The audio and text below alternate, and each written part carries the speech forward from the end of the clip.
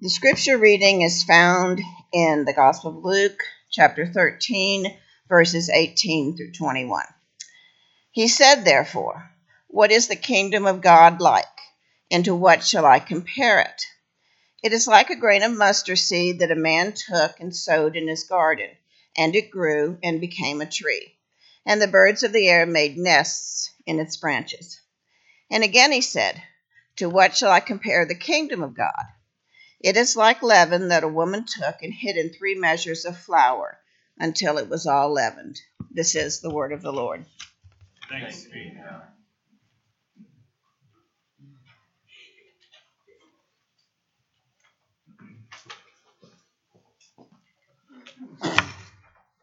Good morning. Please join me in reading the prayer confession as printed in the bulletin. Our Father, forgive us for thinking small thoughts of you and for ignoring your immensity and greatness. Lord Jesus, forgive us when we forget that you rule the nations and our lives. Holy Spirit, we offend you in minimizing your power and squandering your gifts. We confess that our blindness to your glory, O triune God, has resulted in shallow confession, tepid conviction, and only mild repentance. Have mercy upon us. In Jesus' name, amen. Lift up and hear the assurance of the pardon of your sin. But God, being rich in mercy because of the great love with which he loved us, even when we were dead in our trespasses, made us alive together with Christ. By grace you have been saved, and raised up with him, and seated us with him in the heavenly places in Christ Jesus, so that in the coming ages he might show the immeasurable riches of his grace and kindness towards us in Christ Jesus. Amen. Father, Son, and Holy Spirit, we marvel at your lavish gifts to us. Life and breath, food and shelter, opportunities for work and for play, and most especially, hope and peace in Christ Jesus our Lord. We now pledge ourselves to mirror and reflect the glory of your self-giving love, to continue in the pattern of generosity we have perfectly received in Christ. Receive these gifts and these offerings of our lives. May this continue to be a time of worship as we rejoice together in the gifts that we have given. As Jesus was lifted up from earth, draw us to you, your only begotten Son, through the life-giving Spirit. In the midst of this fallen world, bring forth your kingdom, that all creation may be brought forth from bondage to freedom, from darkness to light, and from death to life. In Christ we pray. Amen. You may be seated. To Luke's Gospel, the 13th chapter, and seemingly a very random 4 verses. But Luke's Gospel is very unique. No Gospel encompasses such a complete range of subgenres as Luke. Yet, what all biblical theologians will agree on is that the theme of Luke's Gospel is Jesus' proclamation of the coming of the kingdom of God. Luke uses the word kingdom 53 times in Luke and Acts, 45 times in the Gospel alone. 32 of these times, the word kingdom is in the phrase kingdom of God. Here, in Luke 13, he uses it 4 times. And in our passage today, he uses it twice. What are we looking for today? We are asking the Holy Spirit to reveal to us that we may see and hear and understand Jesus' own interpretation of the kingdom of God. For he tells us what the kingdom of God is like. It is like a mustard seed. and it is like leaven in bread. But before we begin, let us go to the Lord in prayer.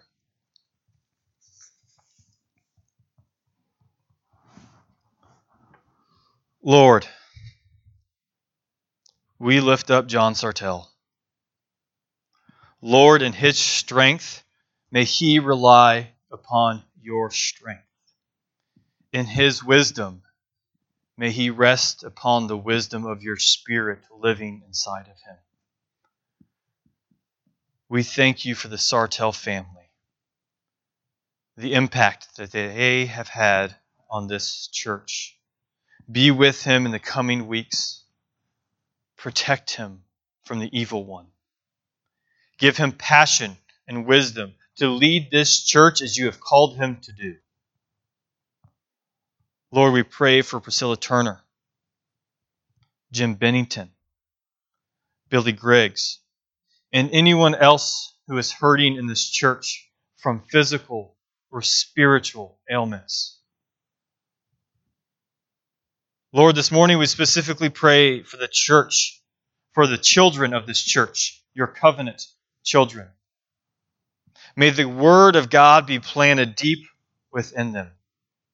May we all in this church honor our vows as members and help raise every child that comes here in the knowledge and the grace of the gospel of Jesus. May we instill in them a vision for your church that seeks to serve others with humility and love that can only be known through Christ. We pray for our upcoming small groups this fall, for Faith Weaver Friends, for the Forge, for the small groups that will be meeting all over Fayette County. May you bless our time in your word. May those times be a time of fellowship and laughter and joy. May we seek to reach those who do not have a church or who are unchurched. May we invite them to those times, to our groups, so that they can see the glory of the great God whom we serve. Father, may we be sound in our doctrine, sober-minded, dignified, self-controlled, sound in the faith, in love, and in steadfastness. Lord, we pray for our schools, public, private, and homeschoolers. For our students who are returning this week, instill in them the calling that you have called them to be good students. To understand that when they study sciences and mathematics and languages and history and art and drama, that they are studying things that you have created. That each of these subjects represent a creative and a magnificent God. Lord, give them courage as they begin this new year. For those beginning at new schools and for those returning for yet another year, we pray for them for spiritual and physical protection. May they cast their anxieties, both socially and from their education, upon Jesus. We pray for their teachers. Give them patience. Bless them. Encourage them. May they have a vision to love and admonish, yet while being kind. We pray for the parents of these families and students. May we guide them and nurture them and always remind them of the hope that they have in the gospel. May we remind them that we do not love them by how they perform, but we love them because they are our children, and that we care how they perform because we love them. Lord, we pray for the state of Tennessee. We pray for our recent primary elections. Lord, give us wisdom as your people to bring light into darkness. We pray for those who are in office now and those who will be in office in the future. May we use a biblical wisdom, fervent prayer, fasting, and Christian ethics as we engage the world around us. May we be known by our love for our enemies, how we serve those who are different from us. May we seek and save the lost that we have learned from Christ. May we protect the widows and the orphans, those who have no voice, those who have no power, those who struggle to meet daily needs. May your church represent our King and serve them. Lord, we pray for our military. And specifically, we pray for the Presbyterian and Reformed Commission of Chaplains. We pray for those chaplains that they may preach the word to those serving in the military, that you will give them the tools they need to give gospel hope to men and women as they serve their country. Protect all of them, physically and spiritually. Give them good resources so that they would be able to return to their homes and their families. We pray for those who struggle when they return. Lord, may the church surround them with love and empower them with the Holy Spirit. Lord, we pray for the work being done in Northwest Mexico as our own denomination tries to help plant 10 churches in the next 10 years. May these churches be beachheads in a place that is unchurched. May they plant more churches and cast a vision of the kingdom of heaven. May they be a light into the nations. And may we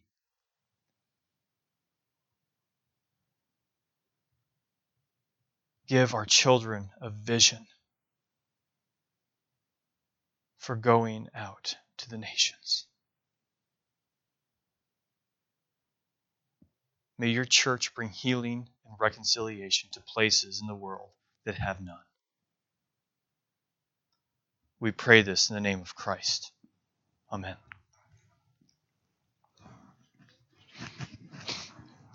As we come to this morning's text, and you look at today's sermon, you might be thinking, holy smokes, does this guy talk about anything but the kingdom of God? If you remember, I first preached about the kingdom of God back in Luke 6. Do you remember that one? It was the one that I preached on the eschatological power of Christ and its reference to the kingdom of God. You all stared at me like I had told a story about running over kittens. There was fear and confusion, gnashing of teeth, frustration. Eyes were rolled, hands were thrown in the air, figuratively. We wouldn't do that at Presbyterian Church. Heads were scratched. Even after the sermon, I told John, I preached on the eschatological power of Christ. And he looked at me. He said, did you explain it? I said, I did. I had to. There were people from UT there.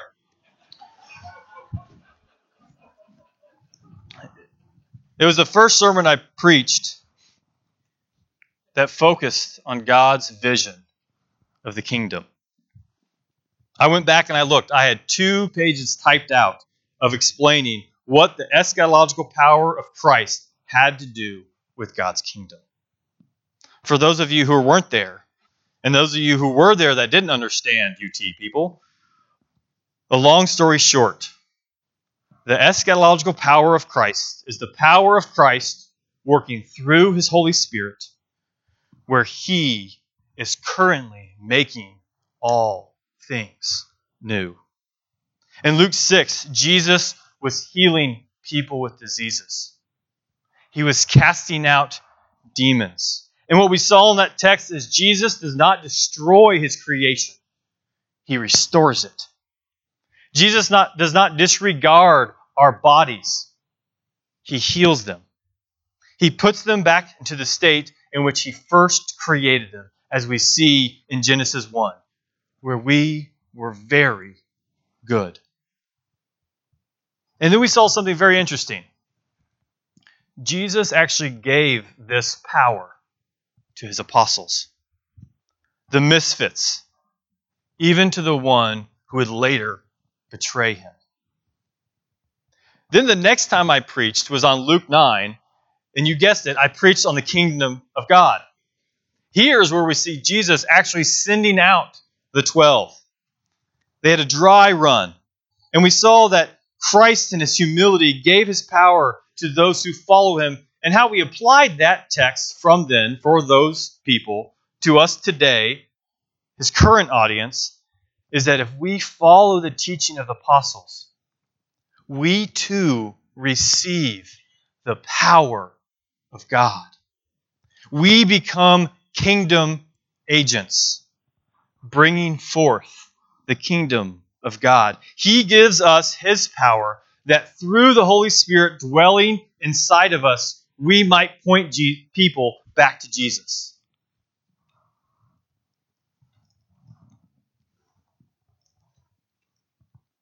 We become kingdom workers, eschatological agents of Jesus Christ, meaning that through the power of the Spirit, we bring forth Christ's supreme reign now, which he will bring in completion at the eschaton, at the end of time, when Christ returns and establishes his eternal glory forever.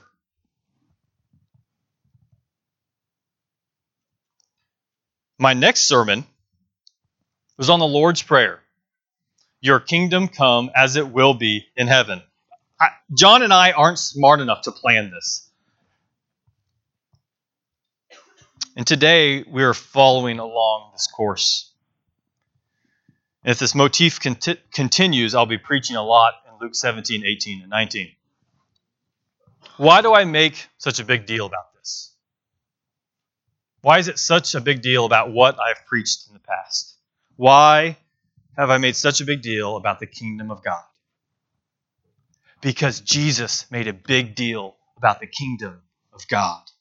In Luke 4:43, Jesus says, I must preach the good news of the kingdom of God, for I was sent for this purpose. Forgive me if my preaching becomes mundane. But an eschatological view of Christ's Spirit working through us, God's people, to restore his creation, the view of the kingdom will change your life forever. This view of the kingdom will change our church forever.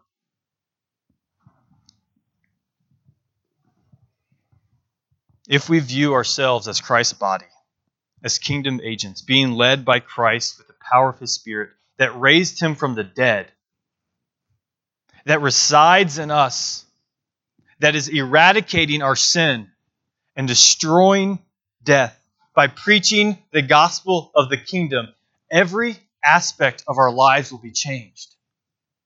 Our families will be changed. Our friendships will be changed. Our community here will be changed by the power of the Spirit.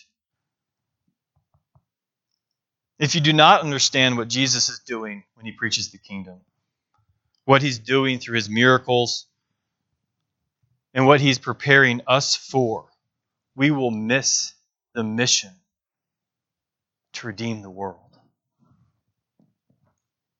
For Christ came to seek and save the lost. But he did not just seek us and save us from something, but he saved us to something, to bring forth the kingdom. He has redeemed us through his Spirit. Why is it important? Because Jesus said it was important. And because Jesus, through his Spirit, is working right now.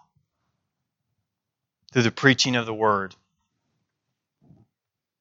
through partaking the sacraments, through acts of service and kindness and love, we have already entered into Christ's reign of his kingdom. The eschaton has already begun. He's bringing the end to the world as we know it. A world full of sin, where fathers are against sons, and mothers are against daughters, and mother-in-laws are against everyone.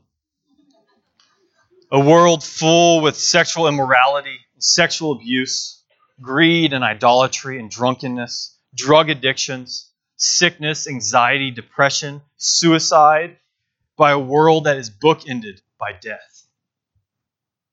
Christ is making all things new.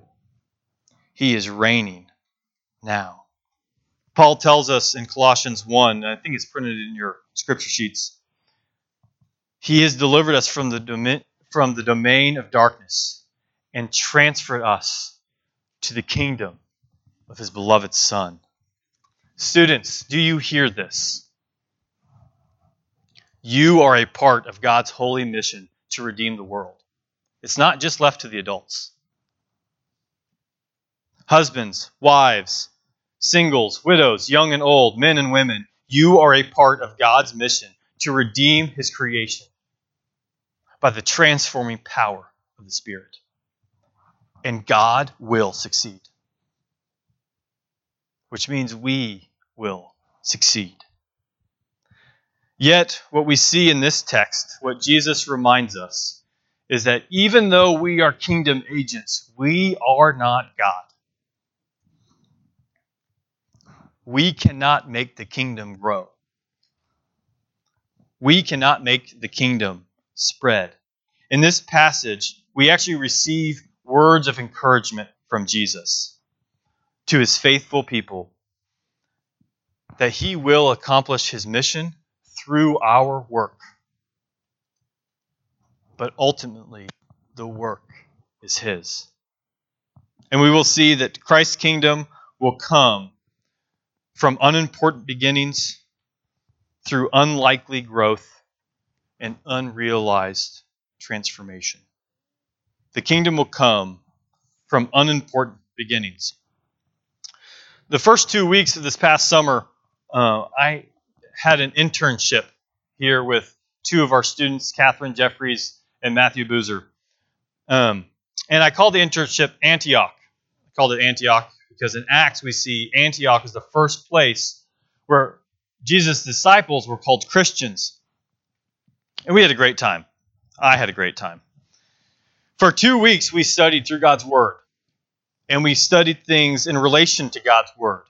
Church history, liturgy, spiritual gifts, vocation. We studied theology such as the doctrine of revelation, justification, sanctification, glorification. But what I wanted to point out is the first week we had a wonderful, biblical, compassionate teacher named Delana Neal come and teach us how to become good readers of the Bible. In this process, we discussed a very important step that we all should do when we read our Bibles. We should interrogate the text. And it means exactly like what it sounds. You look at a passage and you ask questions. Who, what, when, where, why, how? Who wrote this passage? To whom was it written? Where was it written? If it was a letter, to whom was it written and where were they? Why was this text written? And we even branched out further than that and asked, are there any new characters in this passage that weren't there in the passage before? Because like a great movie, if there's a new character introduced, something is probably about to happen. What kind of genre are we reading? What are the emotions being expressed by the author? Are there any repeated words in the passage? How does this text advance God's story of redemption? You see, if we are good readers, we will ask these questions every time. And if we ask those questions of this text, we'll have some answers. Luke wrote this gospel. This is a narrative genre. It's telling us the story of the life and the work of Jesus. But there's something about this text.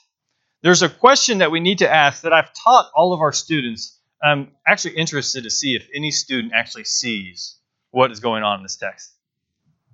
In verse 18, in the first 3 words, what do we ask?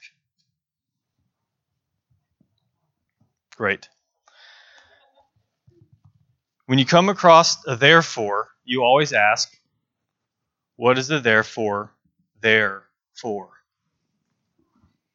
You see, because if we ask this question, what is the therefore? Therefore, we see that this passage actually relates to the passage before it. And next week, we'll see that it actually also relates to the passage after it. But for this morning, Jesus isn't bringing us a brand new message. There was something that happened in the passage before it that Jesus desired to teach about the kingdom of God. When we come to verse 18, Jesus makes a connection. What is Jesus teaching? Well, in verse 10 through 17, as John preached last week, Jesus was teaching in the synagogue. And he actually heals a woman who has been crippled for 18 years by a spirit. And then a ruler of the synagogue opposes him. And Jesus calls him out.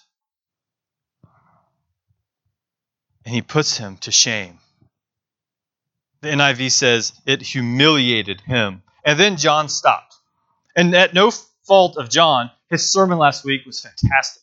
If you weren't here, go back and listen to it. And if you were here, go back and listen to it. But when we come to verse 18, we must understand that Jesus is not starting a new topic. He's not following a rabbit trail. He is continuing the same conversation. There was something about the miracle that he performed and the rebuke that he had given that prompted him to teach about the kingdom of God. Something seemingly unimportant, insignificant and small was happening in this passage. Jesus was ushering in the kingdom of God.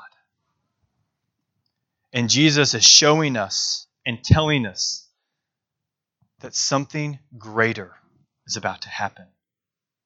The kingdom comes from seemingly unimportant beginnings. If you have a Bible, now is the time we're going to write in them.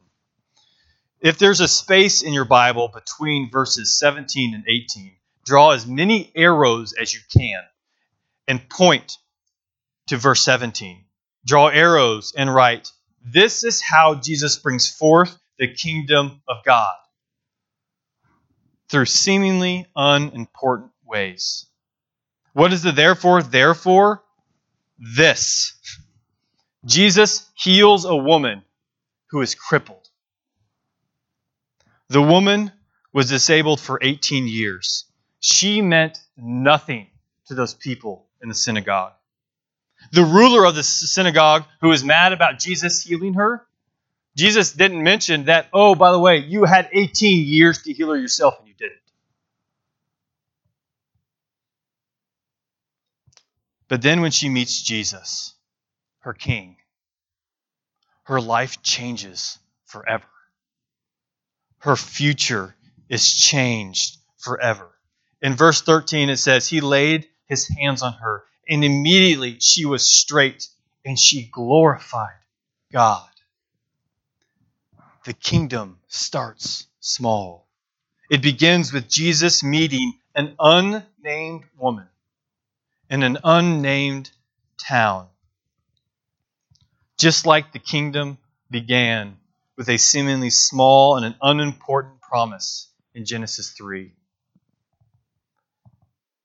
As it started with an unimportant man in Genesis 12.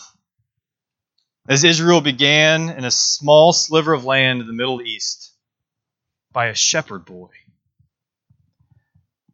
As the kingdom began when a child was conceived out of wedlock in a backwater town near Galilee. This is how the kingdom of God comes. Here in Luke 13, the kingdom continues to begin small. And Jesus has just made her a kingdom agent. He tells his listeners, this may seem small, but something good and grand is coming through. And praise God, from whom all blessings flow. This is why we sing. Because we were made new, just like this woman was, when we come to faith in Jesus. And seemingly unimportant Somervillians or Oaklanders or Fayette Countyans or Memphians, He has brought us into the kingdom by the gospel of Jesus Christ to work through us, bringing forth His kingdom. If you believe in Jesus, you are a kingdom agent. If you believe in Jesus, even though this beginning might seem small, God is going to use you to do something great. The kingdom of God comes from unimportant beginnings. And the kingdom of God also comes through unlikely growth. Read with me verses 18 and 19. And he said, "Therefore, what is the kingdom of God like? And to what shall I compare it? It is like a grain of a mustard seed that a man took and sowed in his garden, and it grew and became a tree, and the birds of the air made nests in its branches." We see Jesus compare the kingdom of God to a mustard seed. And if you know your Bibles, what will immediately become apparent is that the size of the mustard seed isn't talked about here like it is in Matthew and Mark. Matthew and Mark, it actually says the mustard seed is the smallest seed. Why do you think Luke left that out? Hold on to that thought. A few weeks ago, I received a text message from someone wanting to talk to me about the recent trip to RYM. And of course, my first thought was, uh-oh, what happened? And then I realized my Enneagram number wasn't a 6. So I thought to myself, well, maybe this is a good news. And I received this text, and I've asked permission to use it this morning, and I've removed the names. And this is what the text said. One of the teens on the latest retreat to Florida is someone near and dear to my heart. For some reason, God has put them on my heart in a special way. That said, I recently texted them and asked how the Florida retreat was. They initially responded with a vague, quote, "very interesting," something I asked them to explain further. They respond by saying the way things were run contributed to their actual learning, quote, "stuff I hadn't heard about the Bible until I went," end quote. I then asked them to tell me something they learned, to which they responded, "I learned that Scripture is relevant." I would call that a life-changing retreat. I told them never to forget that and to tell others. 50 students went to RYM this summer. The week's theme was Scripture is relevant. But if just one student came home with their eyes opened to the gospel, it was a successful trip. If just one student actually came home believing that Scripture really is relevant for them, it was a successful trip. Just one of 50. The parable of the mustard seed is a reminder to us and encourages us that the kingdom of God comes through unlikely growth. Maybe one of 50. The parable also reminds us that the Spirit of God is at work. The kingdom is expanding. Yet in verse 19, it isn't just about the growth of the mustard seed. Remember what I just asked you? Why does Luke not mention the size of the mustard seed like Matthew and Mark? Well, it seems that Luke is emphasizing something different. He's actually emphasizing the result rather than the beginning of the seed. What is the kingdom of God like? It's like a mustard seed, the smallest seed, growing into the biggest plant in the garden. And then what do we see happens? It is used by something else. The birds of the air.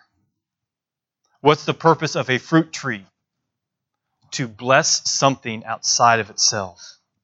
The tree grows for the benefit of another. The growth of the kingdom of God is so that it will bless others. And in Luke's use of the birds of the air, most commentators make mention of the symbolic use of the Old Testament, specifically in Ezekiel, that the birds of the heavens frequently represent the nations of the earth. And that theme seems common in Luke, a Gentile writing to other Gentiles, focusing on how the plan of redemption began with Israel, but from Genesis 12 we see it was always a way for blessing the nations. Just as God proclaimed he would do through Abraham, the kingdom of God is coming to everyone. The second illustration Jesus uses, he explains the kingdom and he compares it to 11 and 3 measures of bread. Now, for us today, 3 measures of bread might seem pretty insignificant, but I like the translation that the NIV gives. It says, "And he asked, 'What shall I compare the kingdom of God to? It is like yeast that a woman took and mixed in about 60 pounds of flour until it worked all through the dough.'" 60 pounds of flour. A little yeast will transform. A little leaven can change a huge amount of dough without us even realizing what's happening. The kingdom of God will come even if it's unrealized by us. The leaven makes the whole loaf leavened. It completely transforms it. There's something fundamentally different about the leaven compared to the seed. The leaven cannot change the dough while it's outside of it. The dough cannot change itself. It must be added. I don't know if any of you know, but youth ministry is really hard.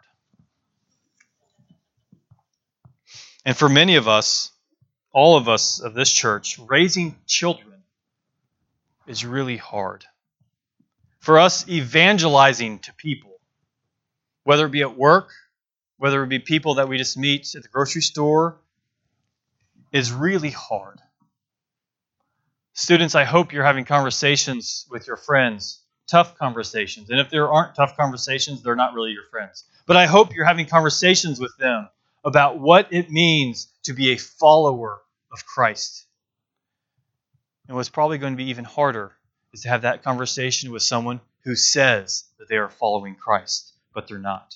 But ministry, evangelism, raising children, spreading the gospel, being kingdom workers is hard work.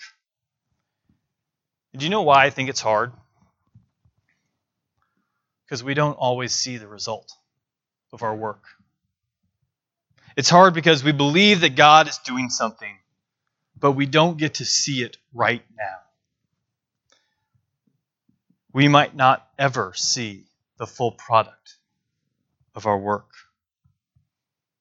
We all work so hard to explain the gospel, trying to convince someone that the truth that Jesus died and resurrected and the implication that has for our lives and the vision that it gives His church, we all want to see that change people. And that's good. We want to see the fruit. But we must not lose heart. Because people are not like apps on iPhones. We don't immediately receive the notification when it's done. It is God who opens the eyes of the blind. It is God who heals the sick. It is God who softens their hearts. It is God who makes the seed grow. It is God who implants the leaven in the bread. We cannot do it. But Christ Presbyterian Church, let us not lose heart in our ministry to children. Let us not lose heart in our evangelizing. Let us not lose heart in proclaiming the kingdom of God. Because what this passage tells us is that it is working. God is at work. And it might begin small. but God will bring it to completion. Although the kingdom of God is a repeated phrase in this passage, and although the illustration focuses on the important beginnings, the unlikely growth, and the unrealized transformation of the kingdom, ultimately, Luke is not focusing us on just the kingdom of God. This passage is telling us about Him who brings forth the kingdom of God. This passage, the Sunday school answer works here. This passage is about Jesus. Without Jesus, there is no kingdom. This passage reminds us that we are not God. We cannot make it grow. We cannot add the leaven. But it reminds us that there will be times when we give life-giving work of the gospel and it will go unseen and unnoticed. Yet that is exactly how God grows His kingdom. He is faithful. He will call His sheep. In 1 Corinthians 3, Paul tells some Christians, he actually is probably yelling at some Christians about their bickering about who they will follow, whether they're following Paul or Peter or Apollos. And Paul calls them out, saying, you're missing the point. In verse 4, he says, for when one says, I follow Paul, and another, I follow Apollos, are you not being merely human? And then he tells them why this type of bickering is unnecessary. Why sometimes we miss the view of the kingdom because we want to see immediate results. What then is Apollos? What is Paul? Servants through whom you believed, as the Lord assigned to each. I planted, Apollos watered, but God gave the growth. So neither he who planted nor he who waters is anything, but only God who gives growth. He who plants and he who waters are one, and each will receive his wage according to his labor, for we are God's fellow workers. We are eschatological workers, bringing forth the kingdom of God now. Our prayer is that every time Faith Weaver Friends meets, every time our youth group meets, our goal is to plant. Every time we spend time reading our Bible with our children, when we meet as adults in our Bible studies, our goal is to prepare the dough. Our goal in prayer is that God will add the yeast and make the plant grow. What a great reminder for us. Jesus is at work. Jesus is making all things new. And this changes everything. Our families, our friends, our marriages. We cannot do this work under our own power. It is only by the power of the Spirit reigning inside of us. And He has called us to a holy calling, and He will hold us fast. Your kingdom come, Lord. Your will be done, on earth as it is in heaven. Because from Him and through Him and to Him are all things. To Him be the glory forever. Amen.